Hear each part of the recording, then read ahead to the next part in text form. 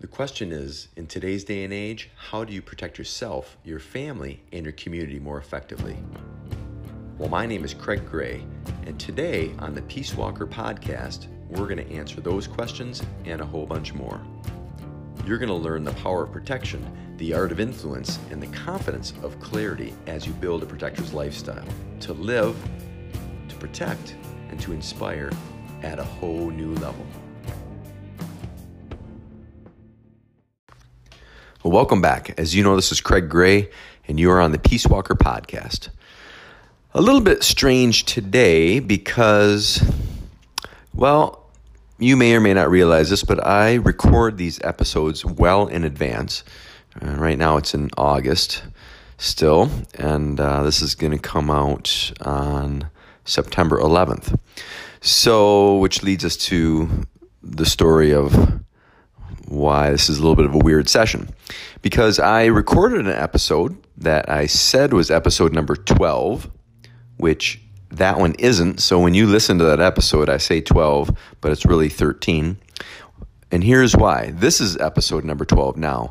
Because when I scheduled that episode originally, I noticed that it was scheduled for September 11th. And I thought, even though it's a good episode, I thought, no, I need to do a special episode for September 11th. So this is that one. So when I say on next week's podcast, when I say this is episode 12, it is not. It is episode 13. Because this, my friends, is episode number 12 on September 11th.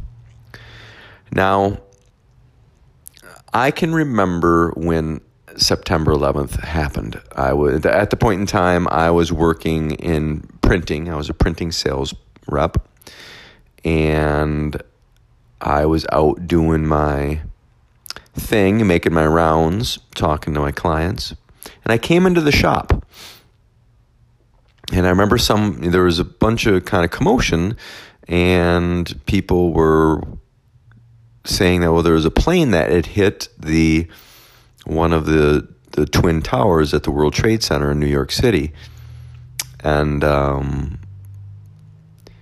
was a lot of confusion. And I remember watching the recording on a tiny little TV that one of the pressmen had next to his printing presses back in the shop. And at that point in time, they were still trying to figure out what was going on. They thought that it might have been a small private plane that hit the tower. They were not sure. So I was keeping an eye on it, but I had things to do. So I went off and was downtown Grand Rapids, Michigan here to my clients. And then I remember I was listening to the radio and kind of keeping an eye on things. And at that point, every client that I'd go to, they had this event playing on their TVs and radios and so forth. And you have to remember, this is 2001, so it was going on 20 years ago. So I was a much younger Craig Gray then, and smartphones weren't a thing yet and so forth. Matter of fact, I had just barely gotten my cell phone, actually. I got my first cell phone, I think, in either 99 or 2000. I think it was 2000. But so I was doing my rounds, and then I remember when the second tower got hit, I was watching TV, and I remember that they realized at that point in time it was a terrorist attack. And then it was like the world came to a screeching halt all around us, and everyone, including myself, was just in absolute shock. I remember most people ended up taking the rest of the day off. I remember I was down in Sanchez. I don't know why I have a memory down in Sanchez, but I had people calling me because at that point in time, too, I was still traveling a lot. I traveled a lot back in those days doing what I do now, right? Even though I worked in corporate America, I didn't earn a living doing security training and so forth, but I still did a lot of it. I would fly around teaching and doing trainings and so forth, and I was always traveling. So even back then, I was traveling a lot, and I would get people who were calling me, asking me where I was, making sure I wasn't out flying, and so forth. But I wasn't. I was home. But I just remember how the world changed for Americans at that point in time. It's like we entered the war of terrorism and the world of terrorism, right? Not to say that we hadn't had terrorism previous to that, but this seemed to change the game quite considerably for us and our perspective. And I also remember that we came together. We came together as a nation. There were no talks of division of religion, division of politics, division of ethnicity, color, anything. We were in it together and trying to figure things out. And that part, I think, was really positive. And then a few years later, when I was doing a lot more work in the East Coast, and at this point in time, I had been able to quit my daytime job so I could pursue my life's passion of what I do now. That is teaching and training people to be better protectors on a full-time basis rather than just in my not-so-spare time. So now, fast forward to like 2009, 2010, so 10 years-ish after 9/11, and I worked on and with colleagues with Jack Hoban's Resolution Group International, where we had several of our instructors were actually at Ground Zero. Artie Mark, who was a NYPD police officer at the time, he was taping off one of the towers when it collapsed. He has got incredible stories of that time period. And then so he was helping out during the entire process and entire tragedy. And afterwards he did guard duty afterwards on the wreckage of the Twin Towers, and also, looking for people who may still have been buried and digging out people's bodies and so forth. So he has some incredible stories that you would only get like watching a documentary. Another one, James Shanahan, was also NYPD. He was down there at that point in time. Mark Guest, who worked in construction down on the site, and many others, firemen and police officers and first responders and so forth that I've crossed paths with over the years that were directly impacted by that event and have lost friends due to the tragedy that occurred then, as well as afterwards, losing people that they know and people that I know to cancer because of all the asbestos and lead and everything that they came in contact with down on Ground Zero. But I don't know what your experience is of 9/11. You may or may not have been there. You may or may not even remember it. You may or may not even have been born, depending on who's listening at this point in time. But my guess is if you were around then, you can probably remember exactly where you were when you heard that it happened. It's kind of like time stood still for that period. And it changed us as a nation forever, I think. I also went down years later, a few years ago now, probably 5 years ago now, I went to the museum down there that's at the site of the disaster. I went there with a friend of mine, a guy who used to train with me, Al. He and I went down and we went to the museum and the memorial. I guess it's a memorial more than a museum. Really, it's a memorial, so my apologies on that. But the memorial is an awesome spectacle of not just history, but people's lives of who lived and died then, and it was so close to us.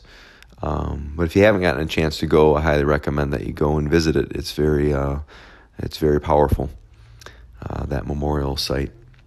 And I don't know, all this talk of the 9/11 experience and the anniversary of that experience reminds me of why I do what I do, and even more so why I've always lived this life of being a protector, of how it was important when I first was exposed to it as a child, as a kid, and growing into it as a man and understanding what having the ability to protect yourself and protect other people and what the ethic of that protection of life is all about, and having and developing the skills to be able to do that. And that is why I see it as a lifestyle.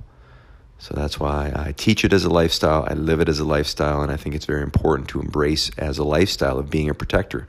Because at the end of the day, and beneath all of our other identities, our deepest identity is that of being a protector. So the tip, trick, and tactic and homework of the day is just give a moment of silence for those who were impacted by that tragedy and who lost their lives, and all the family members and the first responders and everyone who was involved in that. And also take a second just to connect with that idea of being a protector and what it's really about, and that you're part of that bigger picture as well. We're all in this together. And I'll leave you on this note. The Warrior Creed from Dr. Robert Humphrey. And you heard me talk about Jack Hoban. Well, Jack's one of my friends and colleagues and mentors and teachers of mine. And Dr. Robert Humphrey was Jack's mentor. And Dr. Humphrey was a Marine on Iwo Jima back in World War II. He was a rifle platoon commander. And I'll probably tell you of Robert's story later, or maybe I'll repost one of Jack's interviews so he can tell you about it. But he had a warrior creed. Dr. Humphrey did, and it goes something like this. Wherever you go, everyone's a little bit safer because you're there. Wherever you are, anyone in need has a friend. And whenever you go home, everyone's glad that you're there. Dr. Humphrey thought it was a better life of being a protector, and I absolutely agree. So thanks for being part of the journey, and go out there and make sure you're protecting the right things. I'll talk to you guys later. Take care. One last thing before I go. If you'd like to follow me on my journey of being a peace walker, living a protector's lifestyle, and basically how I've learned over the years to protect myself and have other people's backs and live a safer, more powerful, confident life, then go to peacewalkersubscribe.com and register for my almost daily email. And in doing that, you're also going to get a free Street Smart Survival Guide. And that is a guidebook that I wrote. It's 37 pages long, and it will give you the most common street scenarios, types of attacks and threats that you find out, hopefully not, but that you could run across out in everyday life in the street, and a simple defense to them. So it's a good way of starting this journey of being a protector and a peace walker and living the lifestyle of a protector. So there you have it, peacewalkersubscribe.com. And you can join me in my journey, where I'll shoot an email right to your inbox a few times a week, giving you tips, tricks, and tactics, and fun little stories, fun little adventures. All right, gang, thanks so much. We'll see you next time, and keep going. The question is, in today's day and age, how do you protect yourself, your family, and your community more effectively? Well, my name is Craig Gray, and today on the Peace Walker podcast, we're going to answer those questions and a whole bunch more. You're going to learn the power of protection, the art of influence, and the confidence of clarity as you build a protector's lifestyle to live, to protect, and to inspire at a whole new level.